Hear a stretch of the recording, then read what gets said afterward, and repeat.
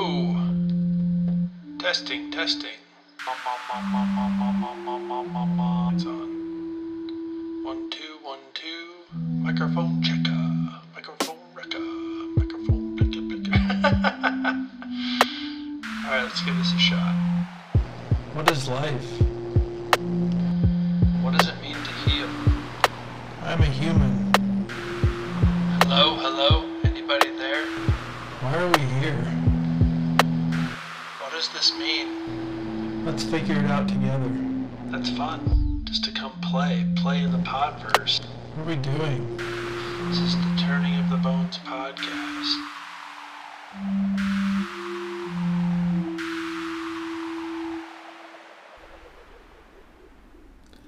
Hello. Welcome to another episode of the Turning of the Bones podcast. It's me. Hello, your host, Colby Marie. How are you all doing? You perfect Paulinas. You ecstatic Estebans. You sultry Sauls. You delicious Dales. And you amazing Aphrodites. How are y'all doing today? Hope this day finds you well. Hope this day finds you right where you need to be. I'm pretty excited today. It's a good morning here in Denver, Colorado. I spent the morning on the porch watching just the fecundity of life on my street today. There has been a crew of landscapers removing a large retaining wall across the street, and the joyous sounds of pre-work Spanish in the morning. Friends and co-workers connecting in a delightfully beautiful language that is mostly foreign to my ears. I pick up bits and pieces, but I can't speak Spanish. I can't understand Spanish fully, but it's really nice to listen to. It's a beautiful language full of vowels, and sounds like fireworks popping out of people's hearts, like really soft, beautiful fireworks quite a bit of the time. So I spent the morning on the porch watching. I don't know, the street was just a little extra alive this morning. There were people walking their dogs. There were couples holding hands. There were cars, and just the wind was in the trees in this really beautiful way. The air has been really still here in Denver, Colorado. We've had some horrific air quality, I think some of the worst in the world the past week because of the wildfires in California and Oregon. And it's been a bit challenging to spend time outside. You really have to get out pretty early in the morning to beat the haze and the smoke. And so this morning was nice. I just felt like, I don't know, the wind was moving, which has been rare here. It's just kind of been this heavy haze of smoke. Honestly, a bit apocalyptic feeling. It's the second year in a row that Denver has had smoky skies and really poor air quality. So it was so nice to get outside this morning, and I went out back and I looked at my sunflowers in my garden, and they're probably 10 or 11 feet tall. The bees were out buzzing. The flowers on my tobacco plants have bloomed, and they are just gloriously beautiful white, almost like trombone shaped flowers. I feel like I've fallen more in love with that plant as I've learned to grow it this year. And I've never seen a tobacco flower or tobacco leaf or plant, and so I was looking at those. They're really delicate. They're like little white angelic trumpets. I see why people indigenous to North America discovered that plant as a sacred plant.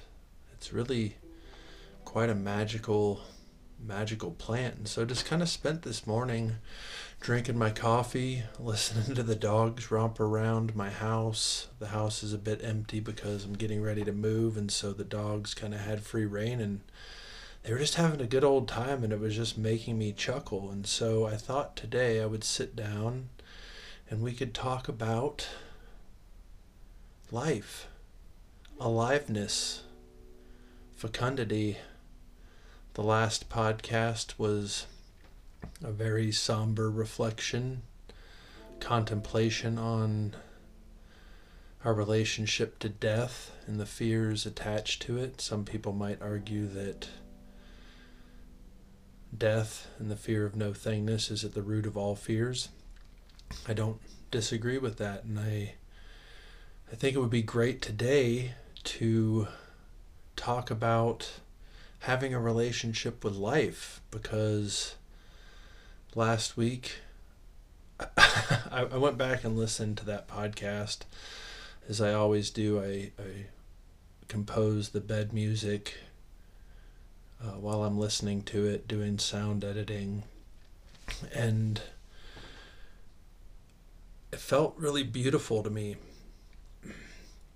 to sit down and have that conversation. And I'm so grateful for my former student Jay for asking that question, for the lands of Santa Fe, for that little experiment. You might be able to hear that I am back in my studio with my creaky floor, my little buddy Lily laying on the floor. And I may be clearing my throat a bit during this. Like I said, the skies have been really smoky, so I feel like I've got a tickle in my throat. I will try to limit those noises as we move forward, but after listening to that podcast, I thought it'd be really nice to sit down and have a conversation about like life and joy and, kind of, for me, inside of that fear of no thingness and cultivating a relationship with loss and change and death, the question comes up, right? Like, what makes life worth living? And I would say life makes life worth living.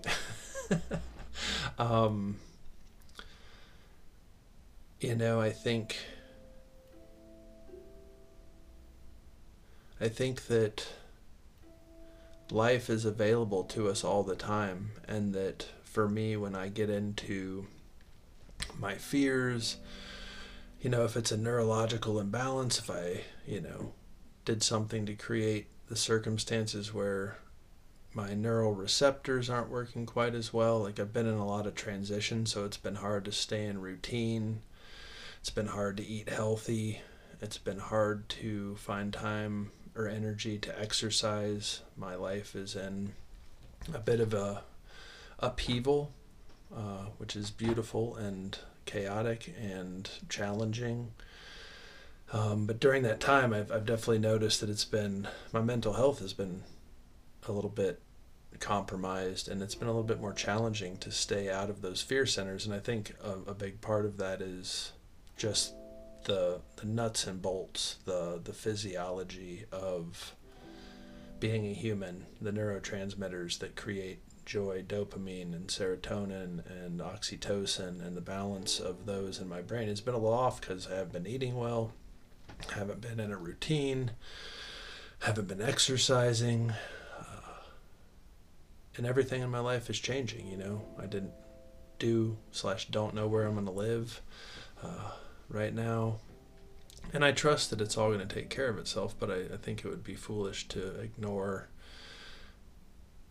some of just the basic stress that goes along with that. Some of it is really motivating, some of it's a little scary, some of it's really liberating.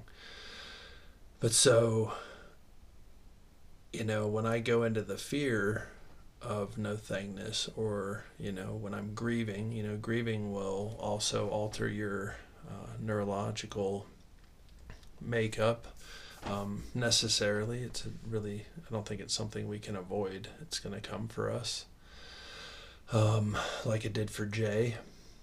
Unexpected loss, like it did for me in that situation in the grocery store. And so this morning I was just kind of like, I was sitting there. I didn't sleep super well. I had some chaotic, kind of pretty sad, intense dreams, and I just woke up feeling kind of low. And so I just went and sat out front, and all of a sudden the life of the street kind of, it recharged me. It filled me up. I was like, oh, like I may feel a little off and have a whole lot to do and be stressed about work and money and where I'm going to live and kind of those basic needs, I'm not worried about feeding myself or, it's not as extreme as someone who's experiencing homeless might be going through, but those basic needs are taken care of for me. And so doing a little check, like, yeah, I got food, I got a little bit of money, going to be able to get through the day, got water, I've got coffee, I've got my dog. And I just went and sat outside, and I was like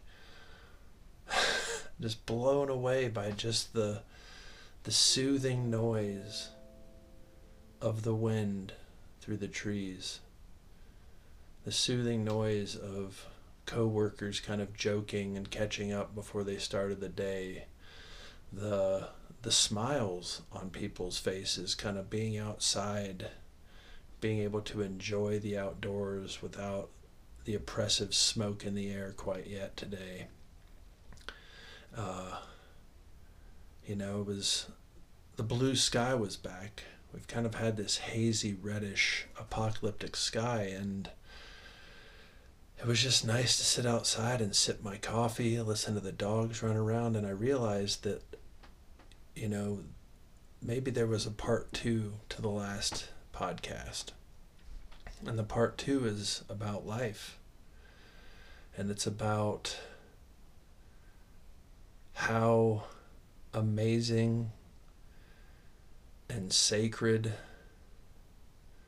and blessed and joyous and interesting and curious and confusing and just dynamic it is to be a human,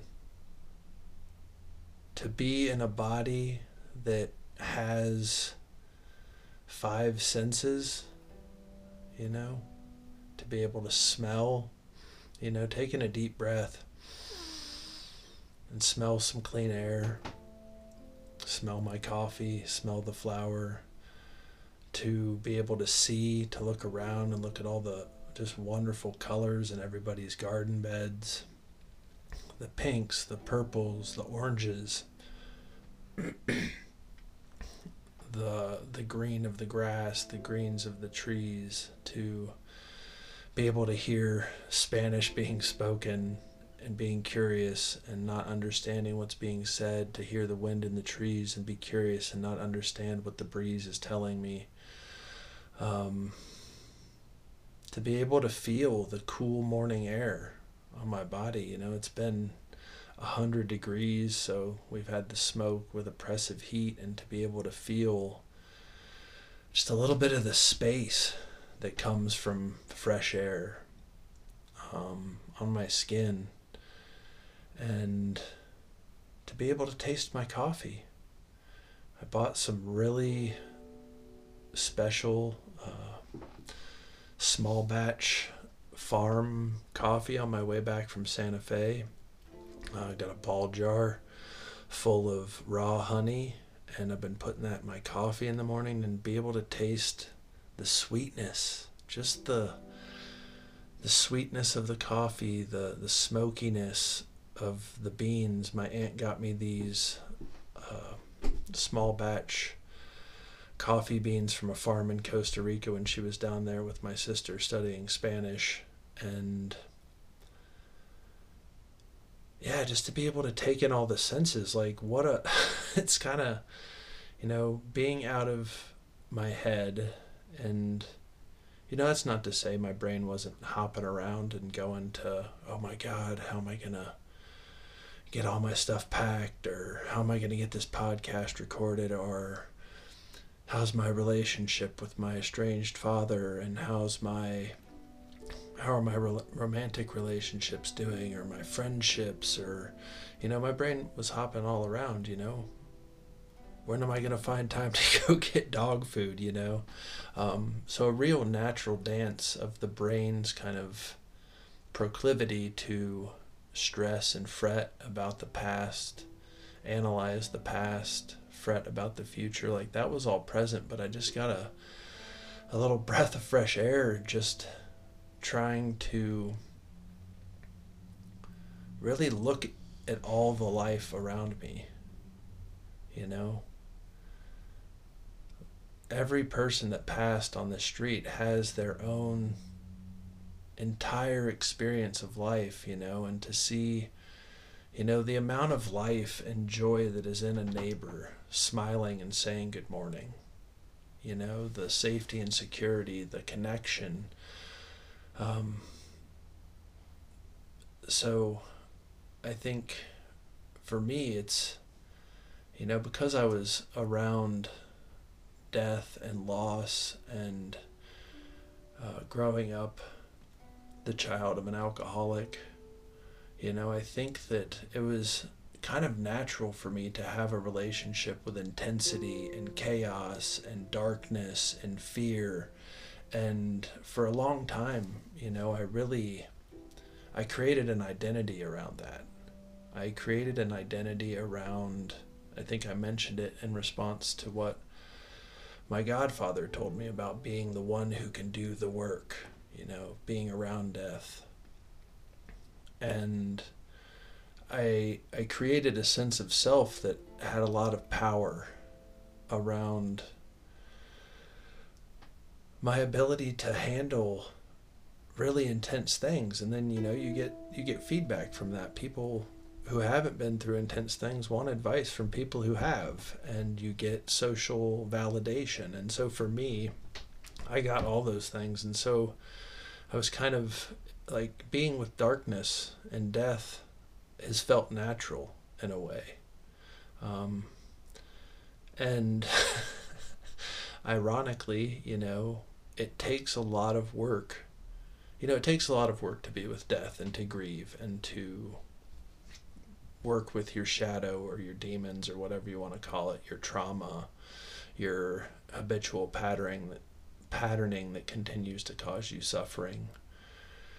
It takes a lot of work to do that, but for me it was like that work felt natural. And I think, this morning I was reminded that cultivating a relationship with life and aliveness and light and joy and abundance, that is some really important work for me. And I think as someone who has addictive tendencies, who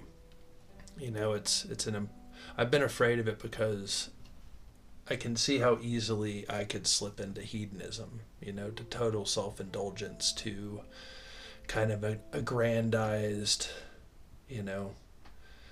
new age, like, oh yeah, where I'm not really living in the here and now, where I'm kind of like, yeah, everything is just energy and like life, and everything is happening for my highest good. Like, yeah, that's all true and great, but like, you can kind of avoid being with the other parts. And so it took me a long time to cultivate the discernment around what is overindulgence and what is like the right amount of indulgence, and being in relationships with things that make me feel good, things that give me pleasure. Like this morning, just spontaneously, I was sitting in the other room and I heard my dog and the other dog that we live with, Lily and Aoife, they were just running around, and I could tell that they were having so much fun that like this just really spontaneous laugh and smile came over my face. Like I was just like, oh my gosh, this is really it just felt good. Like I in that moment was was reminded that, like, yeah, spontaneous happiness is available at every moment, the same way that spontaneous change or suffering is possible at every moment. And, this morning I really wanted to spend my time being in relationship, not with my thoughts about things, but just with things that made me feel good, like the breeze. And I think that it's really challenging it can be really challenging to be okay with being okay, to, like, those moments of joy kind of catch us off guard. And I think, because they're not threatening, because they don't scare us, watching a car accident will scare you and will stay with you. And that's a spontaneous moment of fear. And a spontaneous moment of joy, like seeing a baby smile. My ex-fiance sent me a video of her baby crawling across the floor towards her dog, a dog that we got when we were together. And just to watch just the joy in a baby exploring its world and wanting to go connect with this dog, and to listen to the joy of a mother watching her baby explore the world. Like, it was just like, it was as spontaneous as the car accident. And I think that, yeah, like, as much as, meditation, like, and contemplating your relationship with fear and suffering and death is important, it's also equally as important to cultivate and contemplate and understand your relationship with happiness and with okayness and with contentment. This morning when I was getting ready to do this podcast, I kind of just, was like, okay, what's my intuition? Like, what the hell should I talk about? And I came across this book of poetry, and it's a book of poems by William Carlos Williams, an American poet. And on the cover, he's got to be 70 years old. He's wearing glasses, and he's standing in what looks like a cherry blossom tree, maybe. And he is just smiling from ear to ear, just taking it in. And I was reminded that, like, yeah, those moments are available to us in so many ways, with a dog, with a child, with a flower, with music. Oh my gosh, like, since I was little, I've just always had such a loving relationship with music, and how music can communicate feelings and emotions and big truths about life and things that we all have in common in such a unique way, song by song. I was remembering driving around listening to, like, when I was little, I would sit in the back seat when my parents took us on road trips to see our grandparents, and I would listen to Beethoven or classical music or Guitarro on my Walkman with my little headset, and I would just sit in the back seat, and I would kind of imagine these beautiful worlds as, like, the highway unfolded in front of me. And that's one thing that, like, still to this day, it always brings me joy to go on a road trip and listen to music, to explore new places and to hear new songs, and to have a song really touch me emotionally. And I think that, as I talked about, your relationship with death and sadness and suffering changes over life, so does your relationship to joy. You know, the things that bring you joy can change. You know, you don't. I know that when I was in third grade, I listened to Beastie Boys' License to Ill when it came out like a million times. Like, probably. Like, that's probably not an exaggeration. I listened to that until the tape cassette broke. And that album just brought me nothing but joy. The storytelling, the sounds, the three artists' different voices. It was, you know, the beats by Rick Rubin. I'm pretty sure he produced that. But anyhow, like, it brought me joy. And, you know, I may not have felt the same way about it when I was 35 and I heard it. You know, like, the things that bring us joy and meaning kind of change and evolve too. You know, like, having a dog has pretty consistently brought me joy, but having one now brings me a bit more joy than it did. You know, there were a lot of parts of having a dog that were stressful when I was younger because life was more stressful and I wasn't as on top of my shit. And, you know, my relationship with happiness and aliveness is like, it's ongoing too. You know, I can have a completely mundane conversation with my mother. You know, I could call her after this and we could talk about, like, going to the doctor, how hot it is, you know, maybe a little family gossip. You know, we're trying to do that less, but, you know, it still happens. It's a work in progress. What else? You know, talk about, you know, just some, nothing like, no heartbreaking therapeutic session, you know, where your heart breaks open. You're like, oh, I get where you were coming from, Mom, and vice versa. Like, oh, I didn't know it was like that. I'm just talking about like an average conversation. We could talk about looking for an apartment, and it brings me joy, you know. And when I was younger, I used to get stressed out by talking to my mom sometimes. You know, we all do, as we're like separating our identity from our parents. But, like, you know, that relationship, the things that bring us joy changes the way that our relationship with death changes. And I think that, yeah, like, part 2 to a conversation about death is a conversation about life. You know, like, I want to continue to be in relationship with the things that make me happy. You know, hearing from Jay last week makes me happy.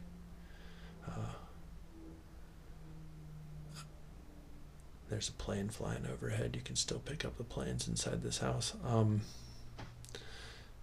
Getting distracted sometimes really makes me happy.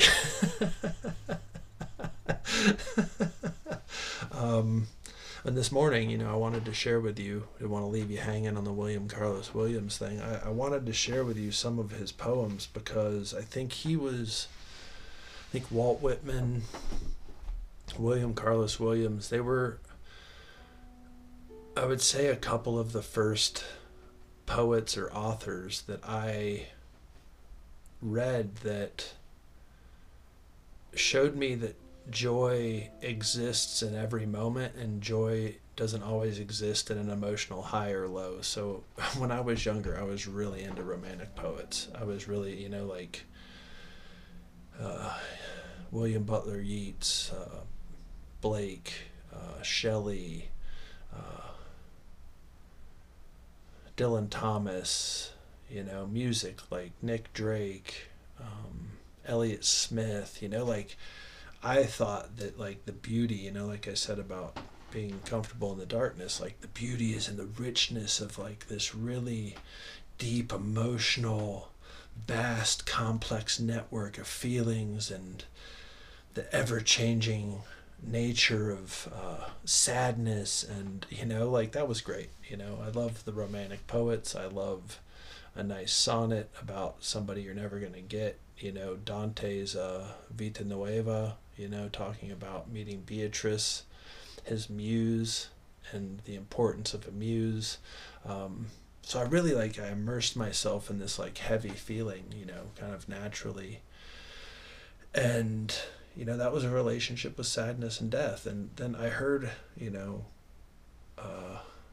William Carlos Williams and Walt Whitman, and they distilled the moment into joy and simple things, into the power of simple things. There's the really famous poem by William Carlos Williams, The Red Wheelbarrow, and it's gorgeous.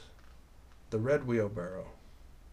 So much depends upon a red wheelbarrow glazed with rainwater beside the white chickens. If you just kind of sit with that image, it's like this morning on the porch, there's so much going on there, in those 20 or so words, those 6 lines of poetry. There's just a richness in just being alive. There's a richness in sensing, the colors of the wheelbarrow, the colors of the chickens. You don't need to be told that the rain smells to know that was there too. The smell of rain and the dirt, and on the wheelbarrow, the way that water and metal mix to make a very specific smell, the way that chickens smell when they're wet. And the rest of the farm kind of comes alive from just this simple moment. And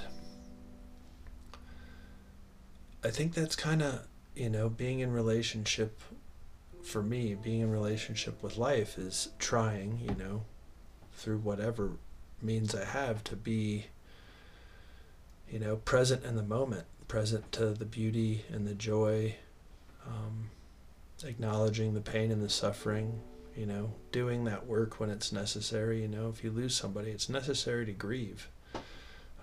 That loss can bring up other losses you haven't processed yet.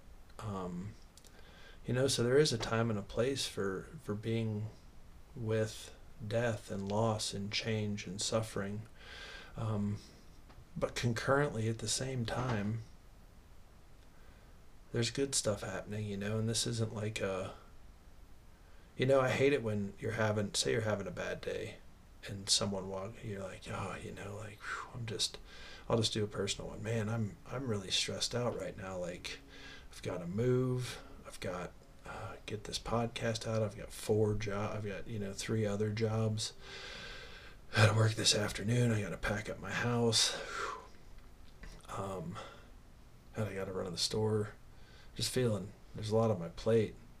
And someone's like, well, look on the bright side of life. You're getting a fresh start. And you're like, dude, did you just totally not hear a word I said? Just give me a second. Acknowledge a little bit. I'm not talking about ignoring the stuff that is challenging or filled with fear. I'm talking about,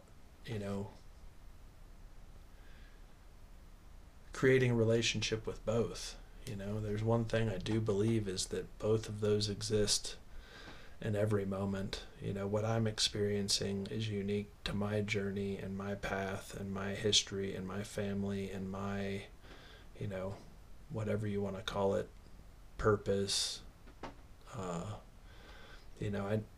know that I've got a unique path in that journey of being in relationship with life and death. But just kind of getting to a place that when I do go back to be with life, it's actually filling me up. It's balancing me out. I think there's this really great saying in the traditions that I study from India about, you should learn to walk the middle path.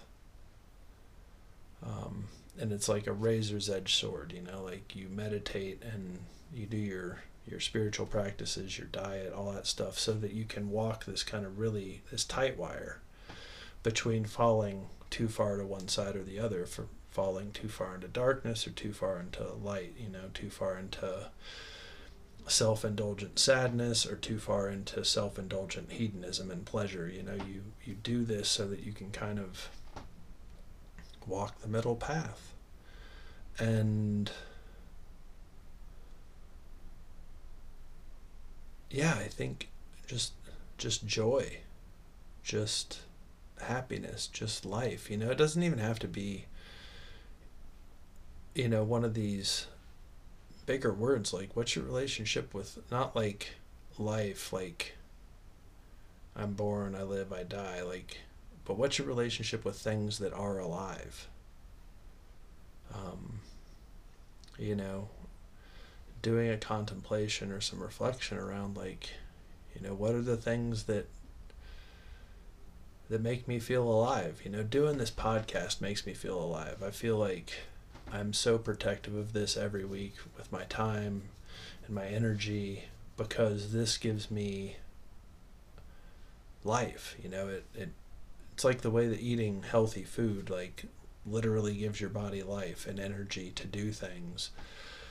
I think that they're emotional, sensual, spiritual, physical things we can do. Cuddling, being held, being touched releases a really important neurotransmitter called oxytocin, and that helps us feel alive, safe, and secure. Laughing releases dopamine. Sex, food, chocolate, like, they're things that make us feel alive when we're kind of there for it. And I might read another poem or two. Oh, I just remembered, when I was flipping through this book, this was kind of a serendipitous moment. I came across a couple things. The first thing is this poem, and this poem, I think, really, it makes me happy because I don't know how to pronounce a lot of words in it, and learning new words is really fun for me. Working through, my dyslexia, and sitting down and, like, kind of fumbling through some sounds. Listening to poetry brings me a lot of joy. Like, a really good poet, it's almost like a song with the words. It's like playing an instrument with the sounds of language. And this poem really, I think, captures a moment where both things exist. And it's called The Semblables. The red brick monastery in the suburbs, over against the dust-hung arcade of the unfinished and all but subterranean mutations, plant those high brick walls behind which, at Easter, the little orphans and bastards in white gowns sing their Latin responses to the hooray ritual, while frankincense and myrrh round out the dark chapel, making an enclosed sphere of which they are the worm, the cell outside the city beside the polluted stream and dump heap, uncomplaining, in the field of upended stones, with a photo under glass fastened here and there to one of them near the deeply carved name to distinguish it. That trinity of slate gables, the unembellished windows piling up, the chapel with its round window between the dormitories, peaked by the bronze belfry, peaked in turn by the cross vestiges, faces all silent, that miracle that has burst sexless from between the carrot rows, leafless white breeches, their empty tendrils swayed in the all but no breeze guard behind the spiked monastery fence, the sacred sanctuary. But ranks of brilliant car tops, row on row, give back in his glory the late November sun, and hushed attend before that tumbled ground, those sightless walls and shoveled entrances, where no one but a lonesome cop, swinging his club, gives sign that agony within, where the rapt machines are praying. Like, wow. all those images, like the beauty of people praying, the smell of frankincense and myrrh, the image of a church and a place where we all come together to try to figure this out, the heaps of rubble, the polluted stream, the cops swinging a wand, children who are lost, all of that exists, the beauty and the despair all in one snapshot, and so for me, when things get a little too heavy, it's like it's time to focus on the life, what's going on, how can I balance out the stress, how can I balance out the grief, if I'm grieving, just looking at a kid kind of bring a smile to my face and remind me that this is going to go on and it's going to be okay. I really love that poem. And I think the thing that was, so I've been in this journey of doing this business of working on myself and healing pretty intensely, off and on most of my life, but definitely like super focused on it the last 5 years. And so, yeah, I was a little uncertain. Like, should I read a poem? Should I not? Does this make sense? Will I be able to tie it together? All the good questions I ask myself when I'm freaking out about the podcast. But I think this important kind of tie together, what I've been talking about in these podcasts, where I started with fear, talking about death, talking about, the things that nourish me, returning, kind of this, just the dance of being a person, this endless play, as Shakespeare put it. I found this letter, this kind of thing I wrote to myself, and I'll share it with you because I think it's important. It was an intention, and for those of you who don't know, an intention is like, I intend to clean, I have the intention to clean the kitchen later this afternoon. That means it's like something I'm planning on doing, I'm going to try to do. And so in my healing journey, it's been important for me to like set intentions. I have the intention to, experience more contentment, just to be calm in the face of adversity or in the face of chaos. That's an example. But I found this and it was really great. It was like, I think this is like a useful thing, and I'm glad I revisited it. It was at the top, liberate, like I want to be liberated from my fears, like break out of the prison of the things that scare me and keep me from trying things, whether it's going to a new social gathering or meeting new people that think differently or whatever, like I want to be liberated from my fears. I want to create. I want to share. I want to write. I want to teach. I want to heal. I want to express my desire. I want to laugh. I want to play. I want to sing. I want to dance. I want to speak my truth. I want to notice. I want to nurture the seeds of self-love and self-assuredness, confidence, discernment, insight, intuition. And I want to trust. I want to trust the process. I want to connect deeply with my precious heart. I want to reside in real human presence, live in the moment. I want to connect deeply with others. I want to cultivate the ability to love and accept and to revere the dynamic dance of how life expresses itself. I want to immerse in the sacredness of every act. And then on the back I have written down a really beautiful Sanskrit word, and it's Mangalam. And Mangalam means an auspicious moment in time that is giving birth to more and more magic and more joy. And so maybe this podcast is a little prayer for myself, a little prayer for you, that, in the face of the things that are hard, that we can find beauty and joy. I just got a little distracted by my lava lamp because it just started really going and the bubbles are bouncing up and down, and there's these beautiful oranges and reds and purples and pinks, kind of held in the timeless liquid of a 1960s lava lamp that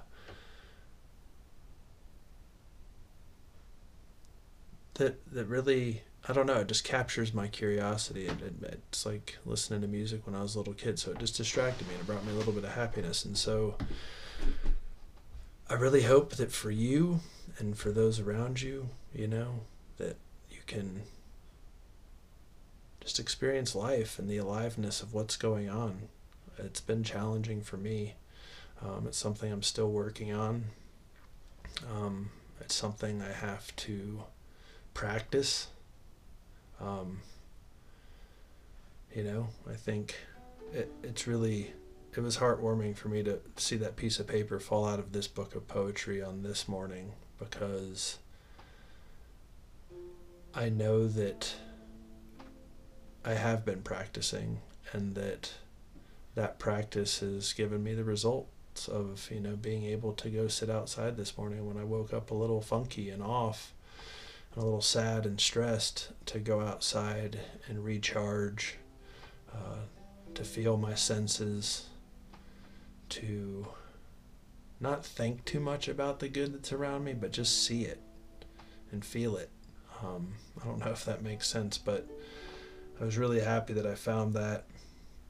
Really happy to be able to read a little bit more of Carlos Williams, and I think I have one more poem marked. And I'll leave you with this before I do my my plug for the podcast, my financial support request. Sonnet in Search of an Author. Nude bodies like peeled logs sometimes give off a sweetest odor, man and woman and other, under the rain tree in full excess, matching the cushion of the aromatic pine drift fallen, threaded with trailing woodbine. A sonnet might be made of it. Odor of excess, odor of pine needles, odor of peeled logs, odor of no odor other than trailing woodbine that has no odor, odor of a nude woman sometimes, or of a man, or of other. So thank you so much for listening to this podcast. I hope you enjoyed it. This is a crowd-funded, listener-supported podcast. Your donations are so appreciated. They're helping me survive these times. They put a little bit of food on my plate, a little bit of joy in my life, a little bit of predictability, and I'm really grateful for the people that are supporting the podcast, and for those of you who can't do it right now, no worries. This is, like Blind Boy says, a model based on soundness and kindness, where if you can listen and you can afford to pay, you're helping somebody who can't right now, and that's a great thing. I really want to create a community here where we help each other, and I know that I haven't always had the money to pay people that have helped me, and other people help keep them going professionally. So if you can support the podcast, go over to Patreon, www.patreon.com/turningofthebones. Donate monthly. You can do a one-time donation. You can message me on Instant Messenger, and come up with ways you can support this podcast. I appreciate it so much. You can go over to the website. There's a link there, www.turningofthebones.com. There's some blog posts about things. I am hoping on the other side of this move to get back into a really good writing schedule. Let's give it up to writers, because it takes a lot of work to write things, and I just haven't had the time, so I haven't been producing, and I'm hoping to get that back out there. And you can like and subscribe, leave a review on iTunes, follow me on Spotify. All that really helps me, and do it with other independent podcasts.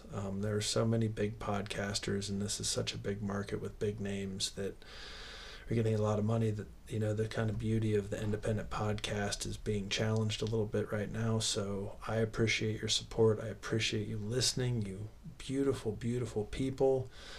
I hope that you can go out and smell the roses. Read a kid's book that you used to read when you were little that made you happy. Go out and play in the dirt. Have some fun. You're alive. If you're listening to this, I'm alive. We're alive.